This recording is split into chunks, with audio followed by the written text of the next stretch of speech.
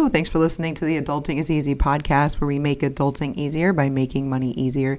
This is your host, Lauren. I am back from a cruise, and of course I am slightly sick, so forgive my voice on this intro. Luckily, we are about to hear in this episode was pre-cruise, so I'm still sounding pretty good. And we talked about success mindset. We recommended a bunch of books. Clint obviously goes very deep into mindset, so he had a ton of tactical things you can do. I gave some of my feedback as well, and Tom added some stories. We had a lot of speakers from the audience as well as questions, so I hope you enjoy this one, and really, I know you will. All right. Hey, everybody. It is Wealth Wednesday. It is 9 o'clock, actually 9:04 Eastern. We are here live on Twitter almost every Wednesday. And tonight we have myself. I'm Lauren. I'm at Adulting is Easy. I am a real estate investor and an index fund investor based in Tampa Bay, Florida. This will be on the Adulting is Easy podcast feed in a couple of days. If you cannot stay for the whole thing, we normally go for about 90 minutes or so. Tom, how about you go next? Hello, everybody. My name is Tom Brickman. I am 39, living in Dallas, Texas. I have 21 rental doors, 14 in Ohio, 7 in Dallas. I recently left my 9-to-5, and I own a resale business called Cheap Cheap Closeout, and I run thefrugalgay.com. Clint, you want to go? Sure, you bet. Hi, everyone. I am Clint B, CFO in real estate by day. In the evenings, I host the Pursuit of Learning podcast. I invest in real estate, do a fair bit of writing, mostly on Twitter, but also writing a fantasy novel series, and have 2 young boys. That's me in a nutshell. Back to you, Lauren. Yeah, I love your pictures that you post every year. Those are so great. So tonight we're going to be discussing kind of success mindset, but it's going to be a lot of like ask me anything, Q, tell us your stories, ask us your questions. So make sure to make use of that mic button, the request button in the bottom left. Also make use of your DMs. I know my DMs are open. I think Tom's are probably open too. If you have any questions, Clint, maybe yours are too. But now that you have like almost 150,000 followers, I could understand if they weren't. But yeah, so like I said, we'll go for about 90 minutes. Again, this is going to be recorded. So for success mindset, I thought maybe I would kick us off and get everybody's kind of reaction to some of the things that I do to kind of be successful and that I keep in mind. And I've been reading at the recommendation of Clint, this book called Feeling Good, The New Mood Therapy. And it has, for me, really validated some of the things I already do and made me kind of more committed to those. And so I'll just go over my list, and there's a couple things there, but one of them is like allow imperfections. And so this is something that I think is important. And I was reading about this today and it really stuck with me, where you can feel good of just moving the needle a bit, right? If you have grown more this week than you did last week, that is a good thing. And you don't have to be perfect at everything you do. Just move the needle a little bit. And this is something that we hear a lot about from entrepreneurs, right? Or like I have a podcast and things like that. It's like kind of just get started, know that you're learning, you're moving the needle, and not everything has to be perfect. Another one for me is I focus on the things I can control. And this is a little bit, I think, from 7 Habits of Highly Effective People, if I'm sticking with the book theme. But so for me, that means, let's say I want to grow on Twitter. I'm going to focus on the number of tweets versus the number of impressions, right? I can control how often I tweet. I can't control how much it's seen by the algorithm or how much people are interacting with it or retweeting it, right? Or another example is I can focus on the number of podcasts I'm going to post. I post 4 interviews a month and then 4 of these spaces or so a month. I can focus on that versus what I can focus on downloads. I can't really have a downloads goal, but I can have a content creation goal. So I kind of focus on the things I can control, and I fall in love with doing those things, and I get a lot of satisfaction when I complete those things.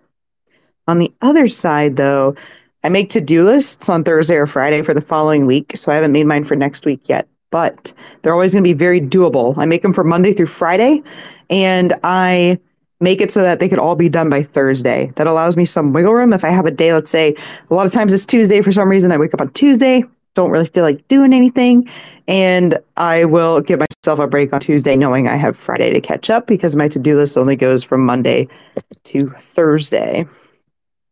Another thing is from Atomic Habits. Again, sticking with books, lots of book recommendations here. But I make consistency part of my identity. So every day I wake up or I go to bed and I know I am a consistent person, and consistency is something that I do. And I think that this is something where it's okay to make it part of my identity because it's not making me perfect. I'm just a consistent person, right? And I make everything very doable with my very doable to-do lists. And also part of that is I set boundaries as well. So with allowing myself this wiggle room of Fridays, I also do this thing where I set boundaries, right? So, for example, Tuesday and Thursday nights, I play volleyball. I don't schedule anything for those nights, right? People are like, hey, can you record a podcast those nights? The answer is no. Can I do coaching? The answer is no, right? So I've kind of cordoned off, especially Tuesdays. Sometimes I will take a coaching session on Thursday if I know I'm going to make volleyball on Tuesdays, right? But I have my boundaries and things like that too. So just to summarize, I allow imperfections. I focus on the things I can control.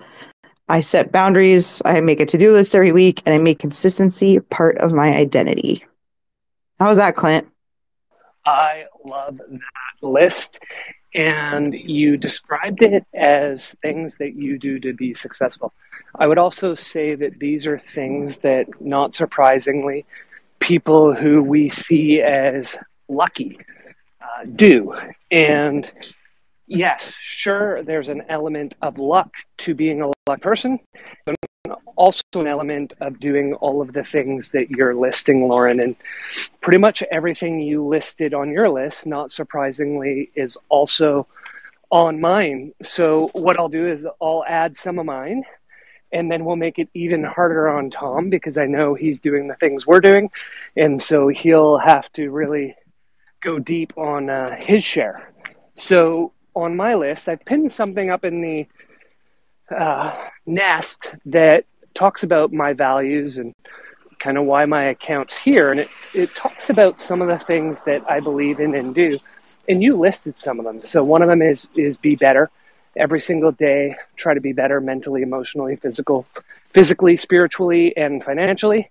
And if you can improve in all of those areas every day, then you're going to succeed in life.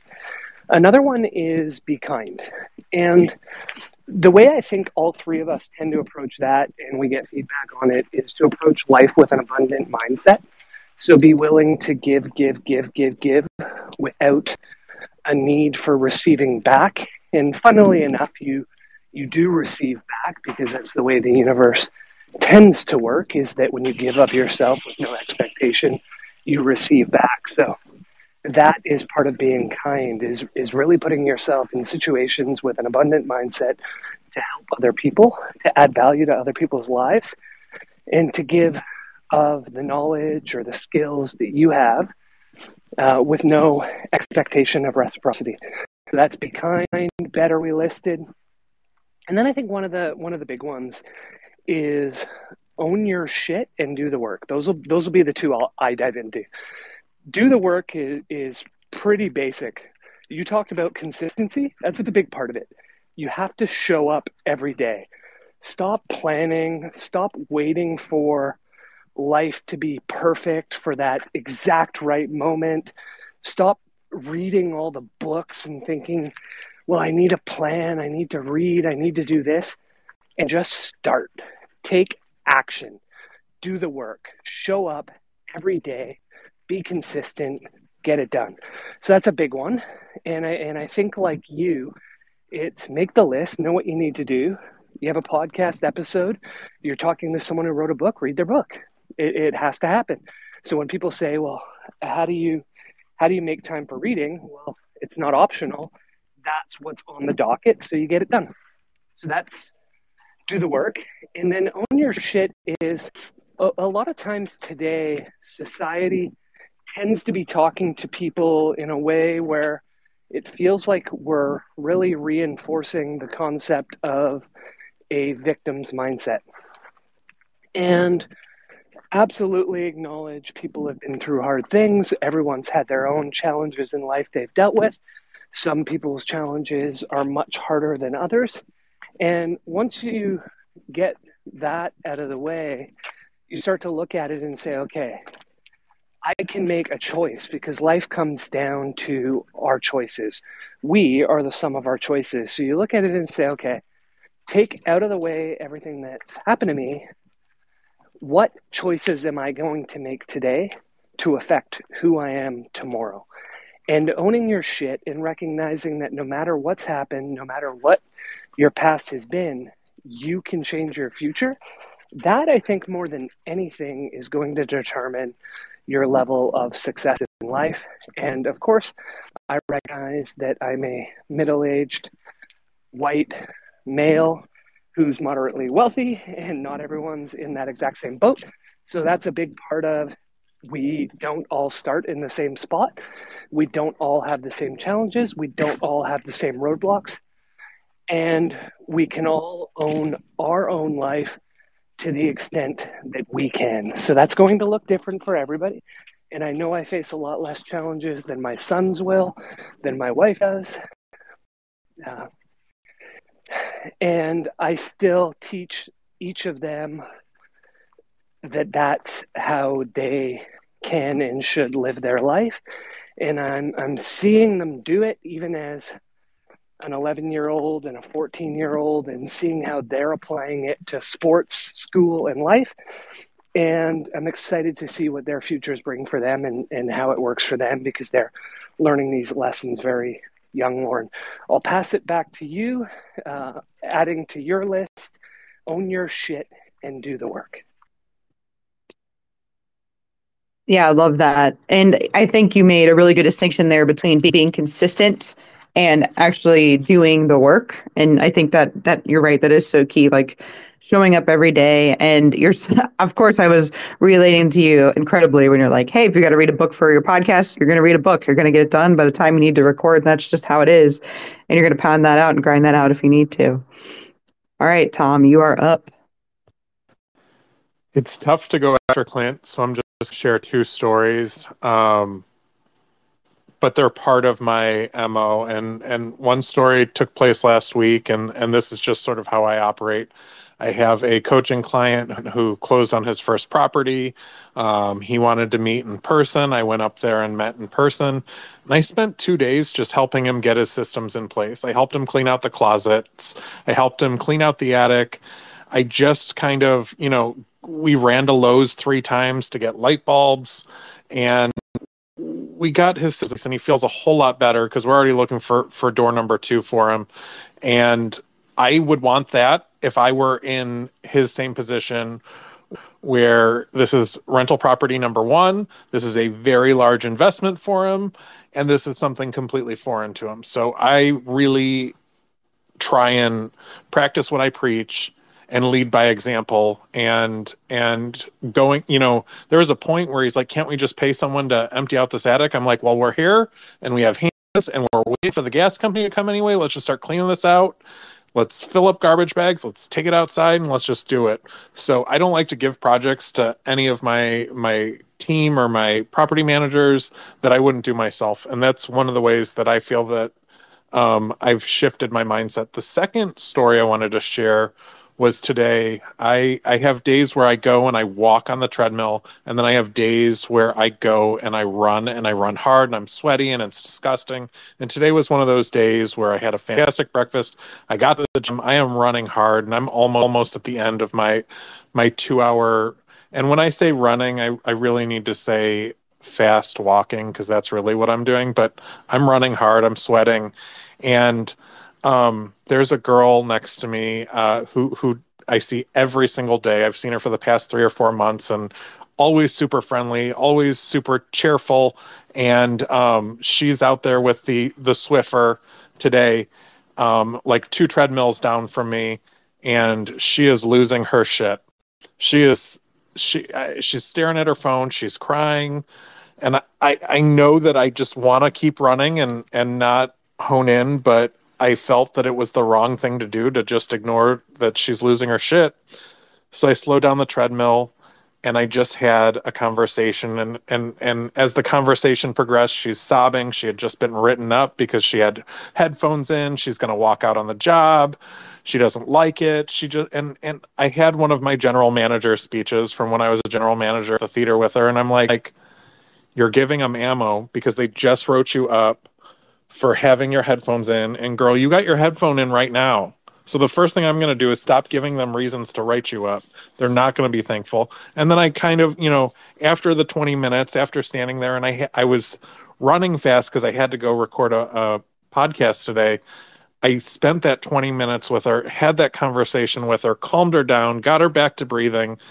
I basically finished it, and she agreed that she needs to duck in a row before she walks out, and walking out isn't going to solve anything. It's going to put her in a more financially stressful situation. And I'm glad that I spent that 20 minutes with her. And I hope that when I go into the gym tomorrow morning, I'm going to see her back there, and it's going to be a fresh set of eyes.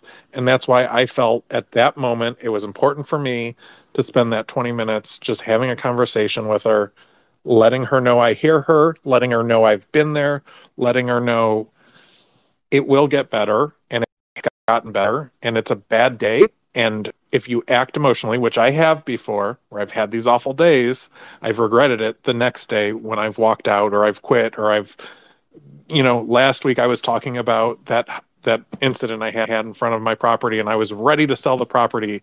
And then I woke up with a fresh set of eyes the next day, and I am going hard on that property. They are over there putting up lighting today. I got a whole bunch of tree work done over there today.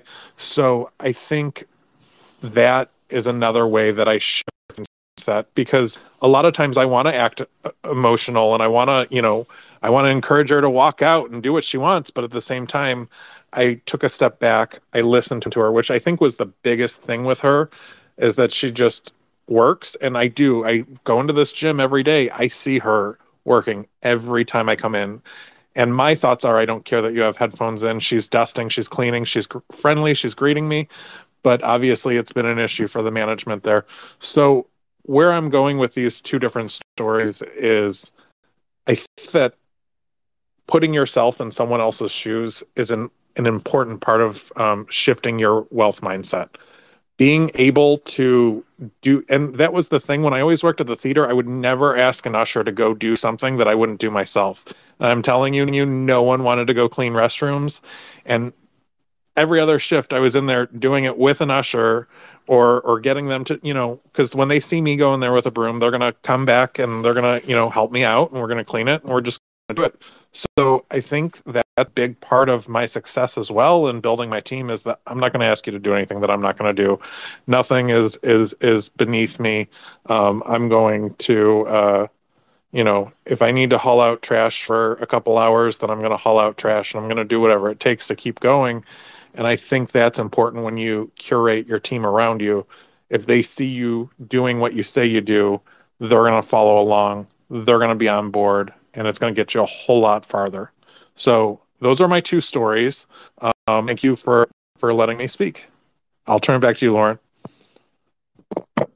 Tom, that's amazing. And that goes back to what Clint said a little bit, right? Like, be kind. You can't get those 20 minutes back, but it will come back in some ways, right? And that's just how the universe works. And it's interesting because in order for it to come back to you in a positive way, I feel like you have to be completely authentic in that moment. You can't be like, I'm going to do nice stuff for this girl so that it comes back to me in karma. And that's just not how it works. And your story last week about the client that you're helping and how your client was actually on here, pretty cool. So I'm glad that you brought that back up, and I'm glad you're doing the coaching, and I'm glad you're helping people, because I know the world is a better place for it. Does anybody else have any reactions to what Clint or Tom or myself have said so far? Any questions, any comments, or any personal stories? Please request that speaker button or send us a DM as well.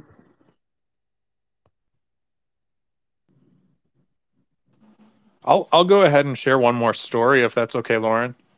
Yeah, of course. So on a day that I have a tweet that hits, I'll get 40 to 60 DMs. And I really do spend a half hour to an hour trying to respond. And there was one, it was really frustrating. They are about to get a property under contract, and they sent me this like laundry list of 40 different questions. And I wanted to just pretend I didn't see the DM, but I sat there and I typed out the answers, because the last thing I want is that impression to, he can see that I saw the tweet or the message. So it was worth it to me to sit there for 10 minutes and just type out responses for him. They were all, genuine questions that he wants to ask the inspector, genuine questions that he wants to ask the owner that he's buying, because he's buying a property with tenants in it. And that's what it takes sometimes. And that's, I'm piggybacking off of what Clint said earlier, is sometimes you just need to give and give and give and expect nothing back. And that's really how I look at that. Lawrence, you got your hand up. Yeah, thank you. So just picking back off of like all three of you all's feedback, it's like a recurring theme of adding value to people.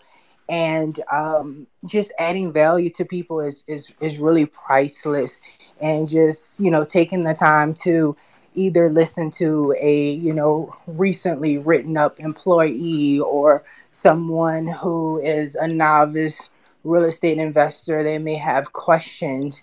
I just ran into that situation where my posts about me buying my third property went viral on like Bigger Pockets, like 4,000 likes and like 600 comments.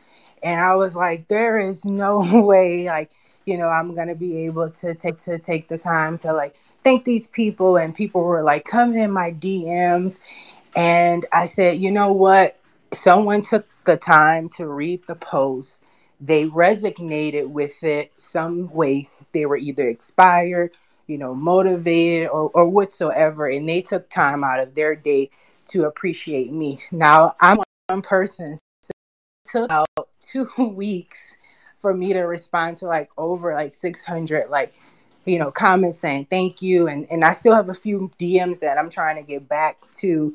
But you never know what that reply I may do for a person on the receiving end. And I think that's why most people who are wealthy, it's kind of like you put what you want into the universe. And I'm a giver. So, if you are giving out information, it's going to come back full circle, especially if you are giving out something, not expecting something in return.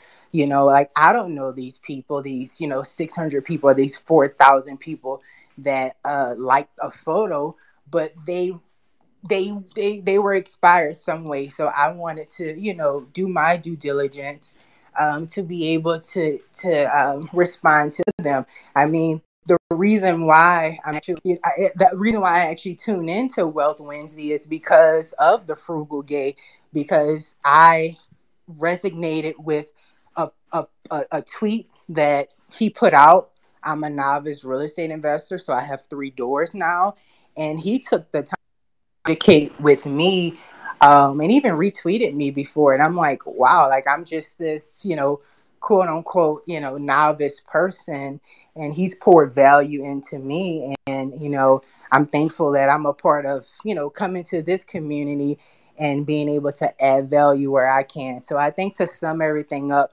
the great people out there in the world, they add value to people. They don't look as though they are going to be the only success story. And I always tell people who tell me I want to be like you. And I'm like, no, I don't want you to be like me. I want you to be better than me. Because if I'm adding value to you and I'm telling you my journey of my successes and my failures, then you should be better than me. And then you should pay it forward and help the next person. I love that, Lawrence. And it's been really cool to kind of see your story unfold and see you grow. And I'm so glad that other people are taking notice and that they are seeing themselves in you and that they're feeling confident enough to ask you questions.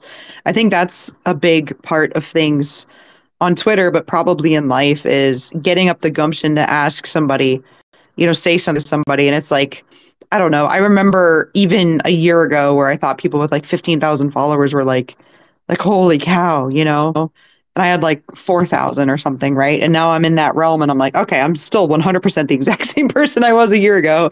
And I'm still as willing to help and I'm still as willing to have conversations and things like that. So that's what I'm hearing as you're talking. Clint, do we have you back yet? Lawrence, that was a wonderful share. Love seeing your growth and how you're doing this and chatting with you in the DMs. Although I think we were chatting on Instagram, not on Twitter. And for the people that are listening, I really want to reinforce tonight's Q&A night. So the idea is that you can all have the opportunity to ask us anything. Tom, Lauren, and I have all been fortunate to achieve a certain level of wealth in our lives, whether that's through real estate, whether it's in our career, whether it's with family. So if anyone has any questions, any thoughts, they want to come up and pick our brains, please do that. Put up your hand, come up, grab the mic. Also, share the room tonight, because when we have AMA, the more people that we have in here, the more questions we get, the more we can provide value to you as the listeners, and we can make it an interactive conversation. So Shudder, put your hand up. Let's have a great conversation tonight. Lauren, back to you. Thank you. And Clinton, Tom, I am sending you co-host invites. There's a pretty bad storm here right now, and if I drop, I want to be able to continue with some co-host action. So thank you so much. Yeah, and good point, Clint. And everybody, hey, questions, stories, things like that. We don't have, other than what we've talked about, right? It's been about 30 minutes. We wanted to share, again, kind of our top tips for success. So that's focusing on the things you can control, being consistent, using to-do lists, setting boundaries, allowing for imperfections, being better, being kind, owning your shit, doing the work, helping your clients, helping other people with no expectation of anything in return. And those are kind of the big things that we've talked about so far. If you have something to add, you have questions about that. If you're curious about book recommendations, I have a couple. I'm sure Clint has some, and maybe Tom does too. And also, this is a side note, haven't brought it up yet. If you're going to FinCon in 3 weeks, please let me and Tom know, because we're trying to fill up our calendars and we're doing some joint planning. So let us know that too. We're getting pretty excited for that.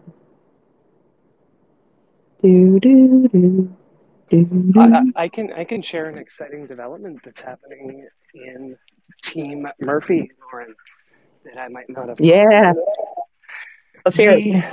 So about 3 or 4 weeks ago, we were on a family trip in Washington. I think you may have remembered when I posted the steak dinner. And I said to my wife on that trip, I think you should retire. And by retire, I mean more like Serena Williams. She should evolve and be a bit more involved in some of the things that I'm pursuing in life and that she's talked about wanting to do with me in the future. But I'm saying, my thought was, you should start now, and that will facilitate my eventual retirement as well.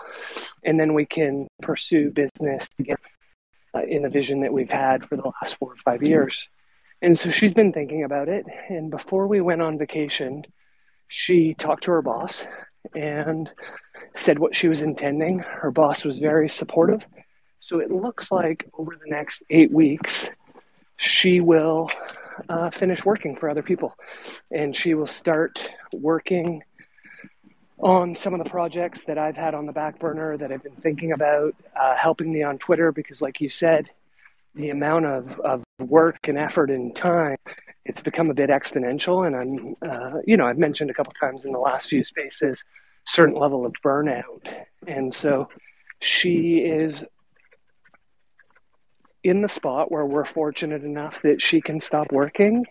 It won't affect our family life. It won't affect our finances. Well, sorry, it will affect our family life. It will be so much better for having her have that time and capacity. And so financially, it won't be negative. And super excited that we've reached this stage in life, which is one step closer to us being financially independent and pursuing our own life goals and dreams. So it's what we talk about every week. It's the path we're all on, and taking one step closer to it feels really good. And so that's the type of thing that I think Tom's already achieved. You're there, but you're working for fun. But all of us want to talk about with people so we can help them on their journey to achieve the same thing, as opposed to working till they're 70. Back to you. Yeah, Clint, congrats. I'm glad you're sharing that out in the world and that you guys have made that decision. I am super stoked for you. And my husband and I still have full-time jobs right now, but one of us will be heading out of that realm shortly. I think we'll have to rock, paper, scissors, but I think he's going to out earn me this year for the first time. So I think it might be me actually coming up here in a little bit. So huge congrats, Clint. Can't wait to kind of follow your guys' path. Anybody else have any comments, questions, stories? Has anybody recently transitioned to an abundance mindset from a scarcity mindset? Probably one of the biggest keys to my relative success in the last couple of years has been related to that mindset shift in and of itself. And for those that don't know, the wonderful young man that's jumping up on stage here, Peter, is a friend in real life. And welcome to the stage, Peter. I love seeing you in here, brother. And look forward to seeing what you have to say, my man. Thanks, Clint, and hello, everyone. I know Clint in real life in Vancouver, Canada, and I just heard Clint's news here about inviting his wife into an early retirement to come join him on his journey towards wealth, abundance, freedom. And I'm piping up here because I'm so excited by that news. Sincerely, genuinely, Clint. And what it really brought to mind for me is how a year and a half ago, 2 years ago, Clint, when you were starting your journey as a coach, just a seed in your mind, really, and starting your journey on Twitter. I remember when you had 500 followers, Clint, and just starting your podcast, the first episode. And then at that point, the idea of inviting your wife to retire to join you on, creating in your path would have been the furthest thing from your mind. And to see where you are now is so inspiring, and that it took that first step.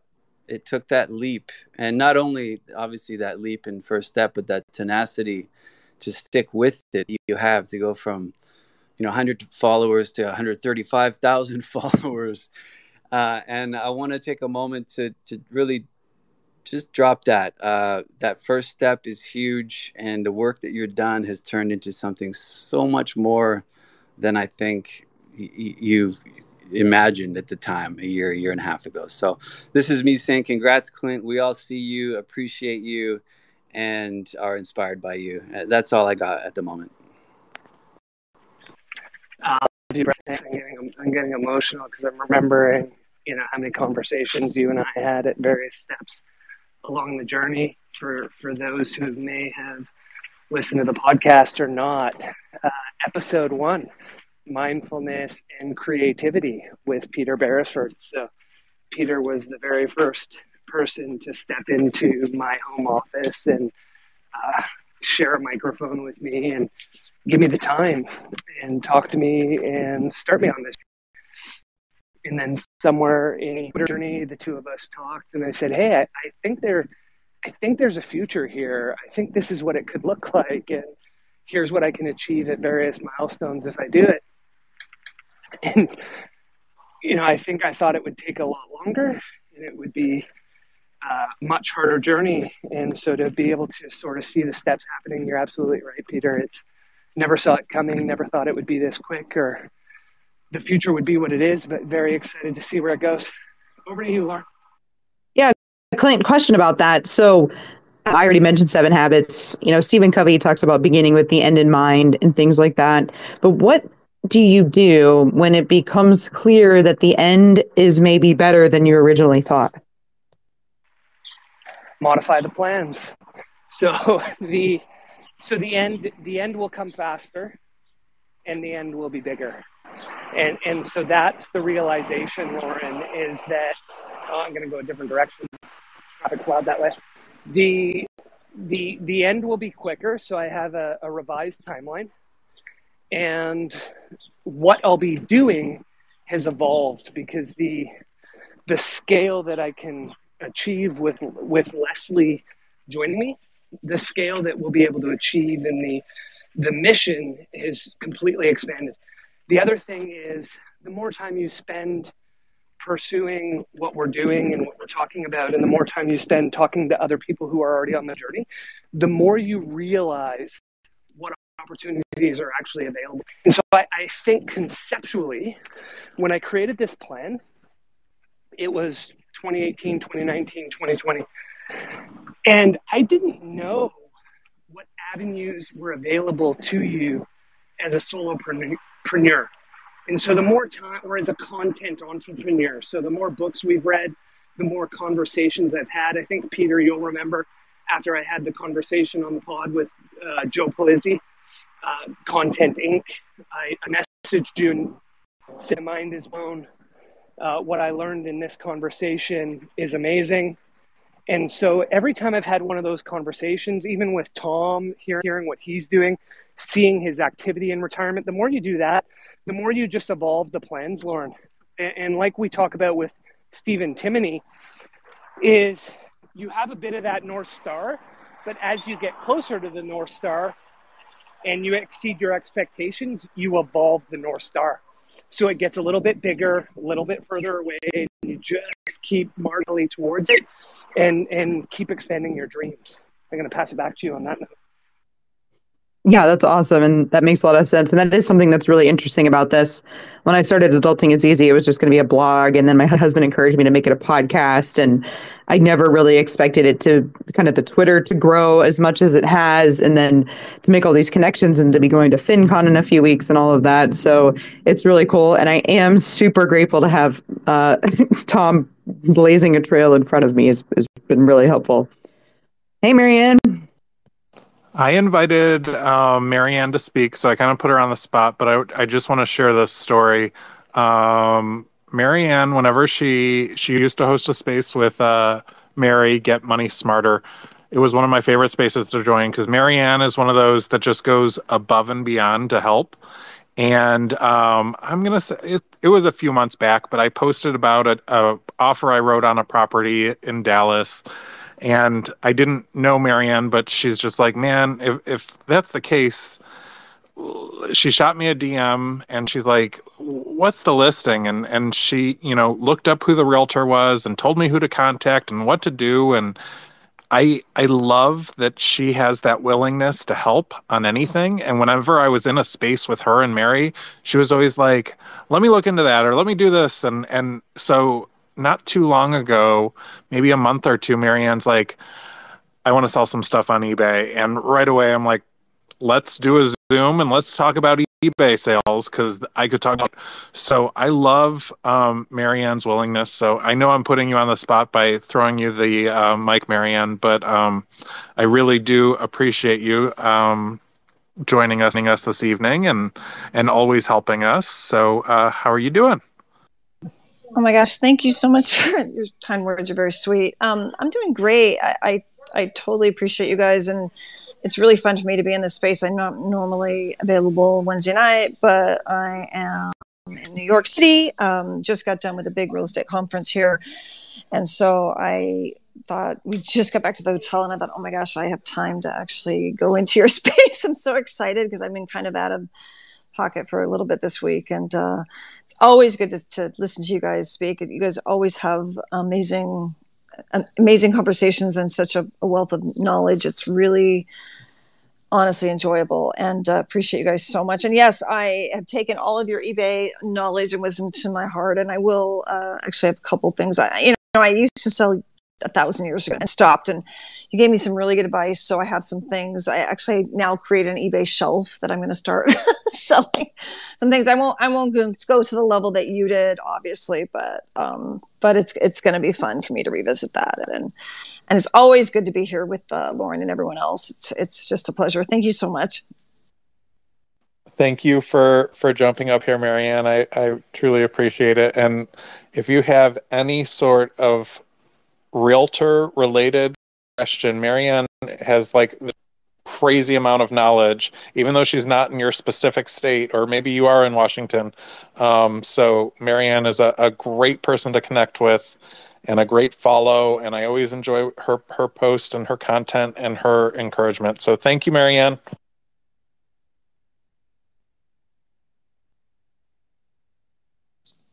Thank you so much. You guys are awesome. And I look forward to, I'm going to put it on my calendar for next time so I can actually join again. You guys are great.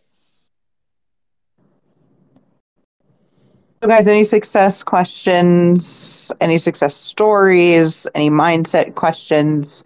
Certainly that's kind of Clint's forte, but if you have real estate questions too, I can probably help with short-term rentals, or Tom can help with long-term rentals or setting up a short-term rental. How is that going, by the way, Tom? How far along are you? So I was supposed to have guests today, and they messaged, and they are going in tomorrow. So I would say I'm 80% of the way there, and they know that. And my lockbox was messed up when I was in Ohio, so I had to have it shipped to Dallas. I had to have my phone next to it to set up the Wi-Fi correctly. So the key is in transit still. I did priority. It was supposed to deliver today. It won't deliver till tomorrow. So I have my property manager is meeting my first short-term rental guest tomorrow. And I think I made a really good punch list while I was there of work that I'm going to complete. This goes up onto Airbnb. So this is kind of my trial run. They are paying a discounted rate and are friends of mine. So this is the trial to get it ready. And I have work happening next month, and it should be up in October. Nice. That's awesome. And I think that's ideal too to have somebody in there. We did the same thing with our friend in Nashville. He was kind of like 80% done, and we just stayed in like the bedroom that was done, kind of gave him some feedback. And obviously, we got a really cheap, actually, I think it was free place to stay in Nashville for a couple days. So that was pretty fun.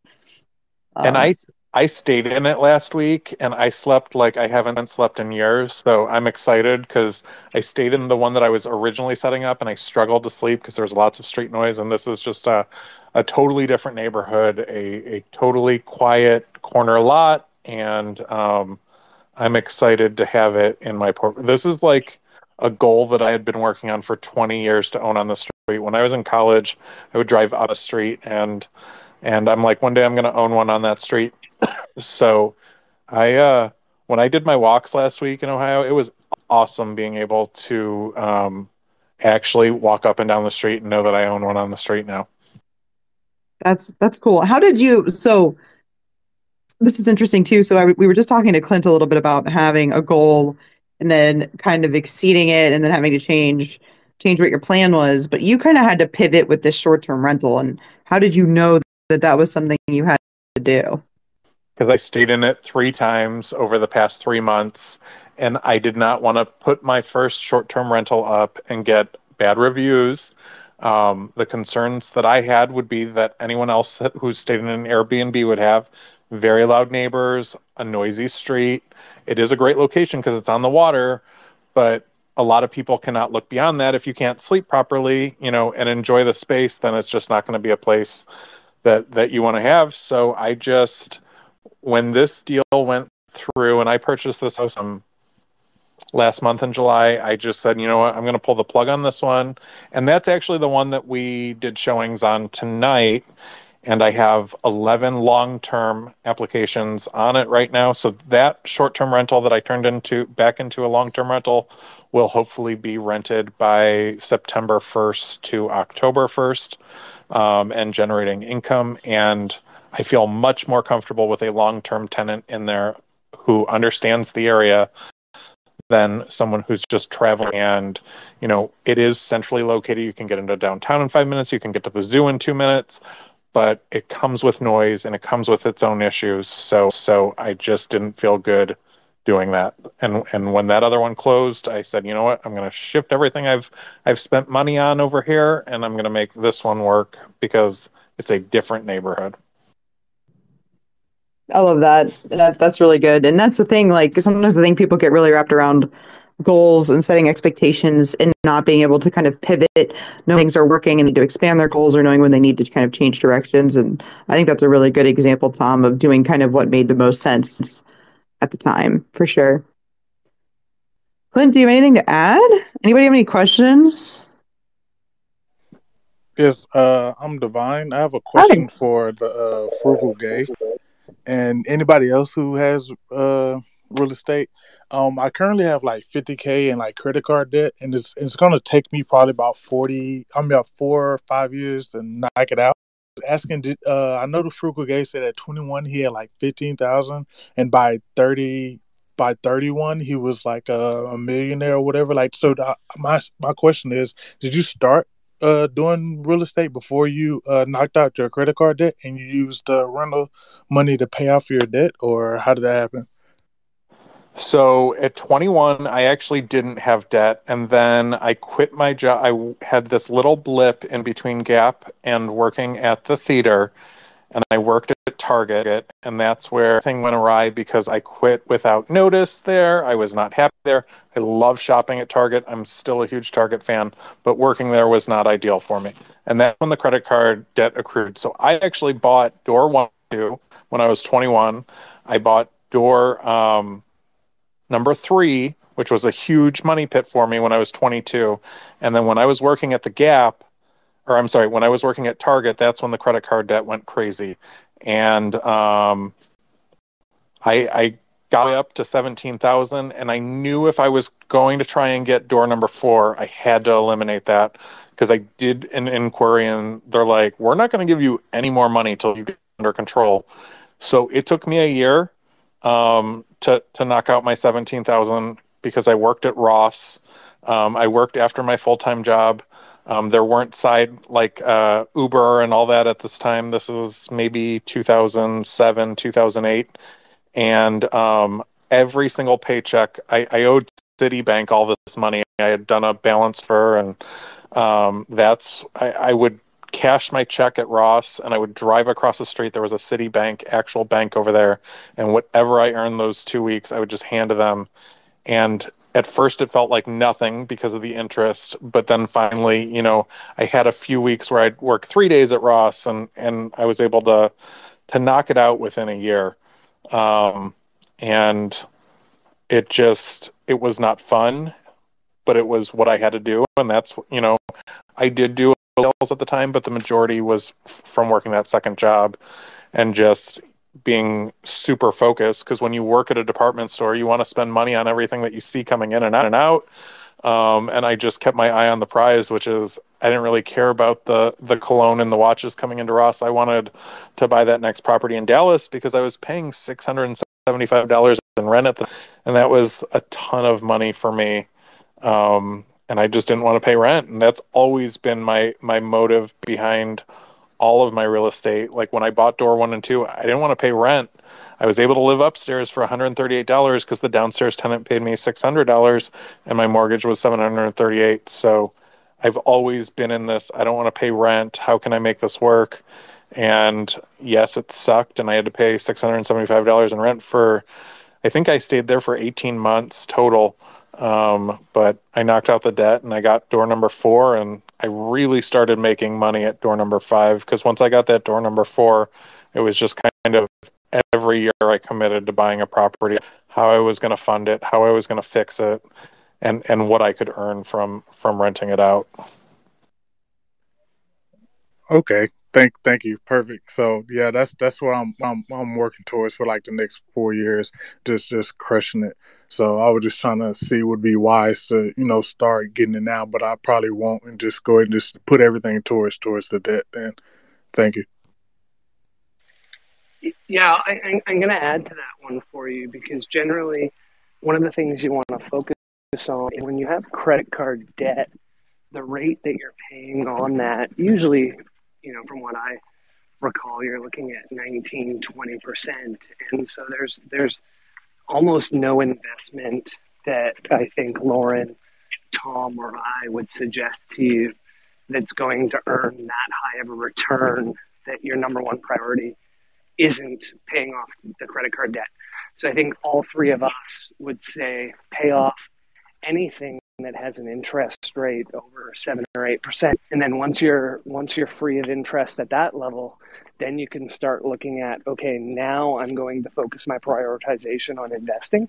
But until you get rid of high interest debt, that generally has to be your number one priority, because you can't out earn that expense. And so if you're earning, when you're underwrite real estate, you're probably underwriting about a 5 or a 6% return. And if you get more than that, life's great. But if you're underwriting a 5 or a 6% return, but you're paying 20% in credit card debt, and you're just destroying yourself, you're putting yourself further and further underwater. So I think you've nailed it. Crush the debt, get it out of your way, and then start investing. I think that's the right path. Awesome. Thank y'all so much. Hello, guys. This is David. I have a question regarding more of a lender. For somebody like me who is about to start for the short-term rental, are there any lenders, like who should I go to? Community banks or big banks or private lenders, or what should be the starting point? I'm curious about. That's a good question. Yeah, and those are hard to find. I would try community banks, and what you're going to want is probably a DSCR loan, which is a debt service coverage ratio loan. I don't know, Marianne, Tom, Clint, if you guys have any more experience in that realm of people lending on STRs. Well, I'm a big fan in all situations here, Lauren, of leaning on the experts. So I would tend in this situation to always recommend that you work with a mortgage broker. One of the greatest benefits of working with a mortgage broker is more often than not, you don't pay their fees. The fees for the mortgage broker are paid by the banks who are competing for your deal. And so establishing a relationship with a good mortgage broker who can go outsource the best loan for you in all situations, because it may be STR on this one, it may be LTR on the next one, it may be principal residence on the next one. So establishing that relationship, they get to know you personally, they value your business. It could be that if they know you're looking for more STRs and they have clients that are selling, they say, hey, I know a person who's buying, and you may want to talk to them. So I would establish a relationship with a really strong mortgage in your area, and then lean on them to get you the best deal that they can. Generally, they'll bring forward 2 to 3 options, and then you can vet them based on the quantitative and qualitative factors that get brought forward to you. Other question is,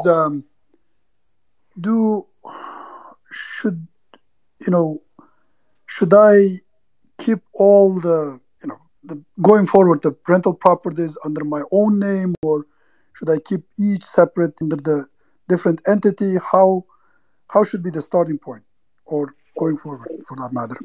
What country are you in? I'm in US. Is that, if that's your asking? Yeah. It matters, and why it matters. Up here in Canada, we're a lot less litigious than you are down there, and so there's a lot less likelihood of being sued. And so I think in general, I'm going to let Tom and Lauren weigh in on the US, but most people up here in Canada start to put our properties into corporations until we sort of get over 5 to 6 properties, and then it's really becoming a business, and we're worried that we might get litigation at that point. But in the US, my understanding is you may want to do it much sooner than we do up here. So I'll pass it back to Lauren and Tom. Hey, I need some. I'll go ahead and answer that one. I've started properties in my name, and then I've transferred them over into my LLC. So from starting out from a lendability, they needed my credit. But now that my LLC has established credit and established payment, I can buy them into the LLC. So as you're shopping for your loan, you're going to have to find out how lendable you are, or if it's better to start into an LLC. But from a lending standpoint, I've started, with the first property, I got a great interest rate. And I lived in the upstairs and rented out the downstairs and house hacked. And I started that in my name. And now it's in my LLC, but you don't have to start it in an LLC, but you can. So I would definitely talk to a mortgage broker or an accountant for that sort of guidance. Yeah, and what I've done with like the first couple is the umbrella policy and keep them in my name because the mortgages are in my name. Marianne, do you have a take on that? Yeah. So, if you don't mind answering the first question, I actually, as a realtor, I've been a realtor for a broker for 27 years. And for me, it's always good to recommend. I have usually a trio, like a 3-pack referral group. So I have relationships that have been, going back many, many years. So I always refer a mortgage broker, I refer a banker, and I refer a credit union agent who can the best way for you. And for me, having those 3 different options, yes, the mortgage broker can go really deep and have lots of options in different avenues, but sometimes banks have really, really weird specials that I'm always surprised. Like, oh, well, half off this, or we'll buy down your rate, or they always have some weird, like, oh, free appraisal. And then credit unions, typically their interest rates seem to be a little bit less and they have less fees overall. And so I do recommend that I always tell people, tell them the same thing. So if it's a $300,000 property, say 300,000, 10% down or 20% down, whatever, at par. So you literally, and you always talk to them the same day. So literally you can compare apples to apples. And I always say, if they can't give you a good faith estimate at that day, then don't go with them. Like, you need to get it in writing immediately on the same day so you can compare. Now, their rates may change the next day and one day they might be better, but overall, having that rapport, and you really need to see who can get back to you. Everyone's busy, and obviously you have to give them some grace. But if you can have that relationship and you have that rapport, you're gonna want to work with just from that personality standpoint. But if one seems to rise to the occasion, then that would probably be the one I would recommend. And sometimes there's different properties. Maybe there's someone who can do a better loan on a 5-plex, and then they do better on single family. So really, look at all options. And on the other thing, I have bought, properties in my own name. Right now, we are pretty much establishing, because we own so many doors, that we, every new buy or we develop, we do it in a new LLC. So we have, my husband has like over 90 doors. I personally have, over 25 doors myself. So there's, we need to make sure that we're pretty insulated. And that's really important, that you look at where your strategy is. Buy it in your name, but if you can convert it to LLC, and it's just easier for you. And then when you do sign your documents, just make sure that you, so we have a parent, the other companies underneath us, make sure you sign. If you're the manager, make sure you sign every single contract that you ever sign, every single document you ever sign. You have to sign your title. So if you're the president, if you're the manager, because then it's a legal entity, it's a legal binding contract. People get into trouble when they don't sign their title. So you really need to speak to a business attorney, someone who can help you and guide you. We have a contract attorney that if we ever have a problem, we go with him. I have a real estate attorney that does separate. So when you close your transactions, you want to have either, depending on your state, like we can sign and close with an LPO, but you never want to have your personal attorney ever sign on anything on your behalf because they can't represent you. So you want to make sure you have a specific closing attorney or LPO, limited practice officer, that you like to close with. And then you have your own personal contract real estate attorney who can deal with your contracts and deal with your LLC. So it's really important that if you want to do this, as a full-time thing, or even a part-time thing, really have to have people around you with all their knowledge and expertise, because the best person in the room maybe not be you. You just surround yourself with all the best people, and they can help you get to where you want to go. Thank you, Marianne. I really appreciate it. And thanks, Clint, as well. Can I ask one more question? Yeah, fire away. Okay. So, I'm looking at the deals, right? And then what would be a good buy, a good deal. If like I see a deal with a 30-year mortgage, the rent pays itself, but it doesn't leave me anything. I'm hesitant to buy that. Right? What would be considered a good deal, so that I can look at it and say, hey, it's a good short term or long term rental, and I'm good with that. Any thoughts on that? Yeah, it's a whole episode itself, because what's a good deal in one city isn't a good deal in another. If you're looking at a deal in Ohio, which is one of the places Tom buys, and it doesn't cash flow, it's a horrible deal. If you're looking at a deal where I live and it's break even in cash flow, it's an amazing deal. And so what you have to understand is you can't look at one single facet. You have to look at three things. You have to look at, what is my cash flow, what is the annual principal pay down, and what is the capital appreciation that I expect back on the property. And based on all three of those things, you determine whether it's a good deal. And so it's never just one thing. So don't look in isolation, but look at the full scope of the real estate, understand all three of those things, and then determine what your benchmarks are for understanding whether it's good return or not. So that's going to differ for each of us. Tom, Lauren, your thoughts? My thoughts are, I see, David, you're in Dallas also, and I pivoted back to Ohio when I couldn't make things cash flow anymore. I am starting to see some deals where they're break even, and it might make sense in Dallas, but they're not cash flow plus. So you're going to get the appreciation in Dallas, and that's why I continue to look in Dallas and buy in Dallas, and I have 7 properties that I rent out in Dallas. So, I bought a property for that would now sell for $280,000 in Dallas. And yes, I put a ton of money and work into it, and it is a cash flow positive house. So I look at both markets, and in Ohio, that's why Clint said if it doesn't cash flow in Ohio, it's a bad deal, because I don't have that appreciation there. So you really have to look at it from two sides. Do you want the cash flow, or do you want the appreciation? Because you get a lot more appreciation in the Dallas market. Lauren, you want to go real quick? Yeah, I just posted up in the net that I've created, and these do sort of assume that you should have some allowance for vacancy, some allowance for maintenance, perhaps property management, things like that before it's considered break even. But they should be helpful for anybody who's interested in kind of getting a general idea of how to analyze rental properties. There's one on LTRs and one on STRs.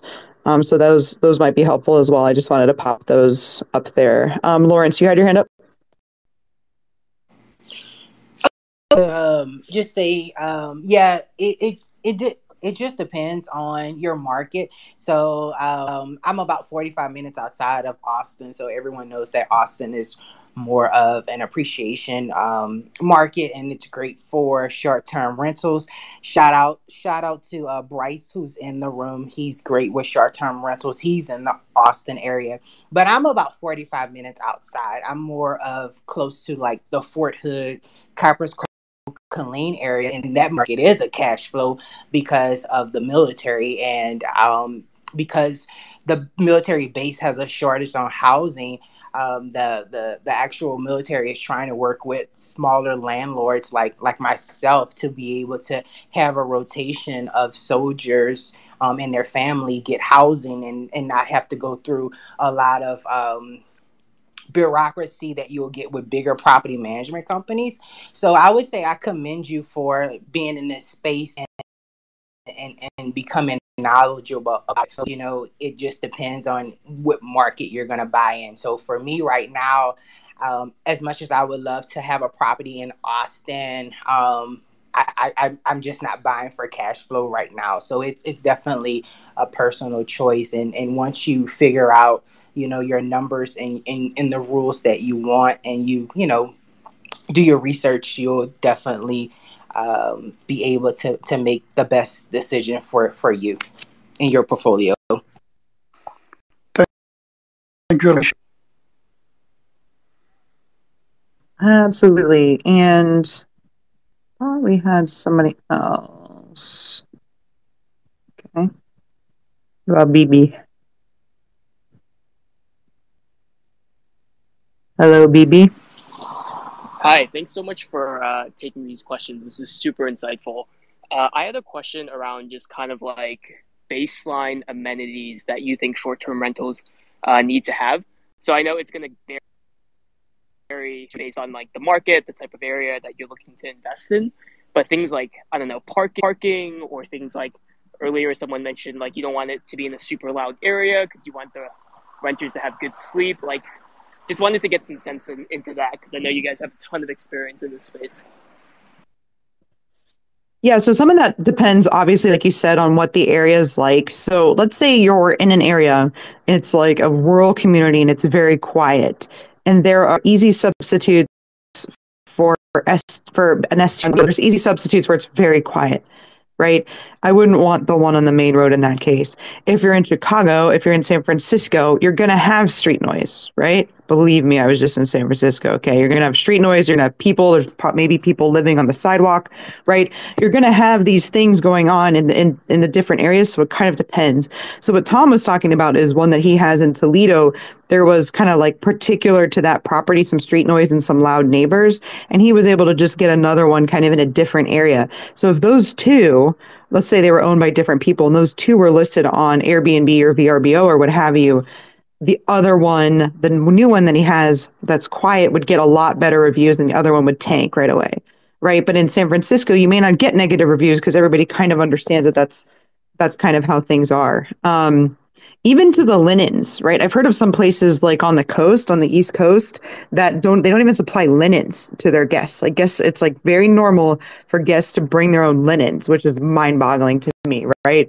But so you just kind of have to go on the area, right? If you have a kitchen, you should stock it, right? You should have kind of everything baseline that you need. You should have everything for baking and cooking. Also, if you can legally provide spices, olive oil, things like that. I also, Tom makes fun of me, but we also provide like Ziplocs, foil, things like that, so people can store things, Tupperware, things like that, as well. Obviously, you've got paper towels, toilet paper, things like that. Also, some places are going to provide soaps, shampoo, and some places aren't, kind of like hotels do. So it really depends. I would pay a lot of attention to pictures and amenities of listings in the area and go with that, and then kind of make an informed decision about whether you want to go above and beyond. As far as like outside amenities, some people swear by offering grills. I haven't figured out how barbecues, some people call them. I haven't figured out how to do that in terms of it being clean, guaranteeing they have propane or charcoal. I just haven't wanted to add that to my cleaners list. We do allow people to bring them, for example, fire pits, but we don't provide firewood. So that would be something that people have to get. So you kind of just have to decide a little bit what's true for the area, but also what's true for your price point. If you're going to be kind of a high-end place, then you may want to go with giant Jenga and big outside Connect Four and a putting green and other things like that as well. So that's kind of a long-winded answer, but I guess in short, look at what's available in the area and then kind of decide whether you want to be just on par or a little bit better than the others. Got it. Okay, great. Yeah, so it essentially is just kind of running the due diligence and running comps in the area that you're specifically looking into. Great. Yeah, absolutely. And check out my Gumroad. There's a bunch of free stuff as well. If you want to like download supply checklists, cleaning checklists, all those kinds of things are helpful when you're starting an STR. Great. Thank you so much. Well, if we don't have any more questions or anything else we want to share, should we wrap up for the night, guys? Yeah, we can wrap up early. We have 15 minutes left. If anyone has any questions or wants to understand anything about financial health, then feel free to ask. Otherwise, we're going to do a countdown. We'll all start doing a wrap up. Looks like we may have a request for someone to come up. May not. But thank you, everyone, for coming. I think some of the ideas we talked about tonight were consistency, working hard, showing up, owning your life, abundance mindset. Tom talked about being willing to do the work that you ask others to do. Lauren also forgives herself mistakes or gives herself grace. She plans for the week ahead on a Thursday night, and in her plan, she has to be done by Thursday so that she can use Friday or the weekend if she needs to. And Lauren, what did I miss in the summary that we talked about? A lot about abundance mindset tonight, and knowing that if you are consistent as you keep showing up every day, you do good, you bring value, good and valuable things will come back to you. On that note, guys, let's wrap it up. We'll wrap it up a little early tonight. Thank you guys so much for coming. We will be around next Wednesday, 9 p.m. Eastern on Wealth Wednesday, live on Twitter Spaces. Thanks again for joining, everybody. Thanks for your questions. DMs are open. Make sure you follow everybody, and we'll see you next week. Thank you. Thank you. Thanks, everyone. Have a great night.